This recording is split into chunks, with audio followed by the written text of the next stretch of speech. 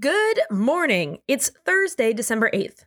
Pretend to be a time traveler day. Thanks. I hate it. Nothing breaks my brain like time travel. Specifically, the kind of time travel in the third Harry Potter where you can see different versions of yourself as you travel through time, as if timelines exist on the same plane. Even right now, as I'm thinking about it, I'm getting very stressed. I have to get out of this opening because I hate time travel. It stresses me out. And now the news.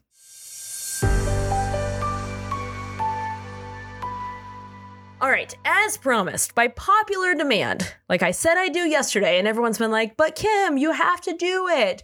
Let's talk about why 50 senators is cool. But you know what's really cool? 51 senators.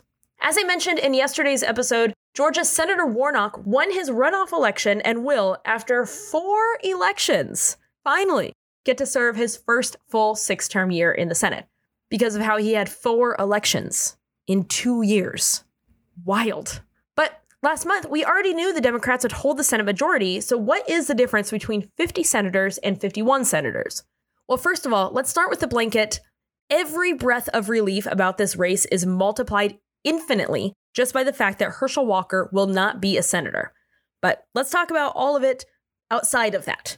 With 100 senators, the odds of a tie on a vote mathematically exist. And when that happens, the VP, who is also the president of the Senate, will serve as a tiebreaker. Since our VP is a Democrat, Democrats technically have had the majority in the Senate for the last 2 years. But in a Senate like this, where one party wants to pass laws and the other one's like, let's not. Would be better, right? To chill? Just to chill? They tie often, which means Kamala's got to get over there and cast that tiebreaker vote a lot. How much is a lot? To date, in her 2 years in office, she ranks 3rd in all of VPs through history for number of tie-breaking votes cast, with that number sitting at 26. She is only behind John Adams at 29 and John Calhoun at 31.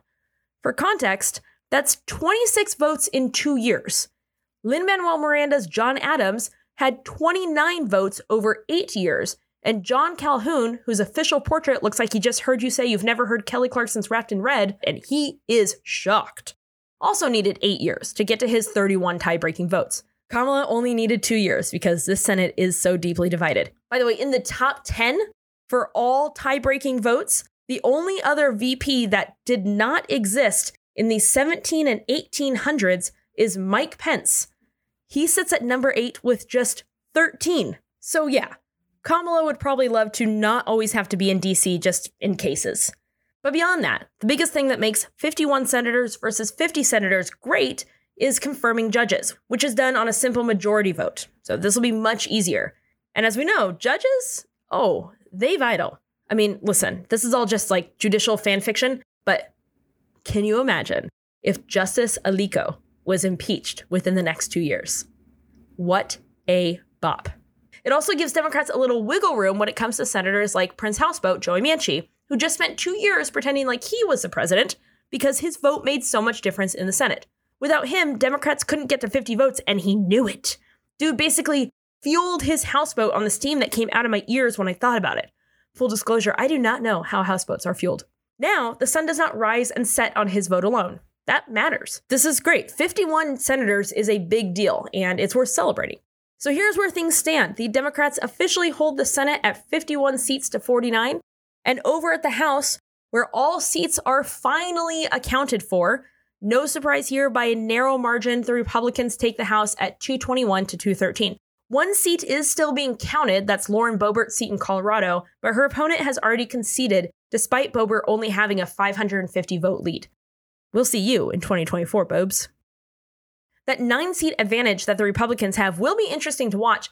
Some of those new House members are from more moderate districts and might not be so quick to jump on the Republicans' current legislative plan of, hey, let's just investigate people that annoy us. So it'll be interesting to see how the next 2 years play out. And that, my friend, officially closes out Midterm Madness Season 2022. Trump crime update time. I'm tired of talking about this guy edition. Lawyers for Trump found at least 2 classified items in a Florida storage unit that Trump uses. They were found by an outside team that Trump hired after a federal judge pressed his legal team to admit, oh, yeah, no, we didn't give you everything, probably. Let me double check, though. You're right. Yeah, we should take a double check. The papers were mixed in with other things like clothes, gifts, and wrestling belts, which is how I remembered that Trump used to do a bunch of stuff with WWE. So weird. What a weird dude. Why did people vote for him? Anyway, just like at Mar-a-Lago, the files were not cataloged. The items were immediately turned over to the FBI, and while this is, of course, a developing story, the current takeaway here is that the Florida Golf Club, where the president lives, but kind of anyone can go, is not the only place where the president stashed the highly confidential documents he never once read while our taxes paid his and his whole family's salary, but he did call dibs on them for reasons no one knows and took them while no one was looking. So more to follow as we find out where the rest of his hiding spots are, I guess. Hours after Peru's President Castillo moved to dissolve Congress and put in an emergency government, an attempted coup condemned by those in the Peruvian government as well as internationally, the country's Congress voted to impeach him. The country's VP will be sworn in as the new president.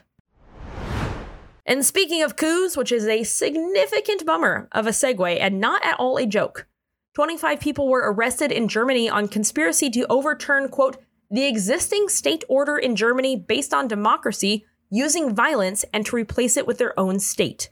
Important story in general, but also close to home, as German officials say the suspects included members of several far-right extremist groups and QAnon followers, as well as people that belong to a movement that believes Germany's current constitution is invalid.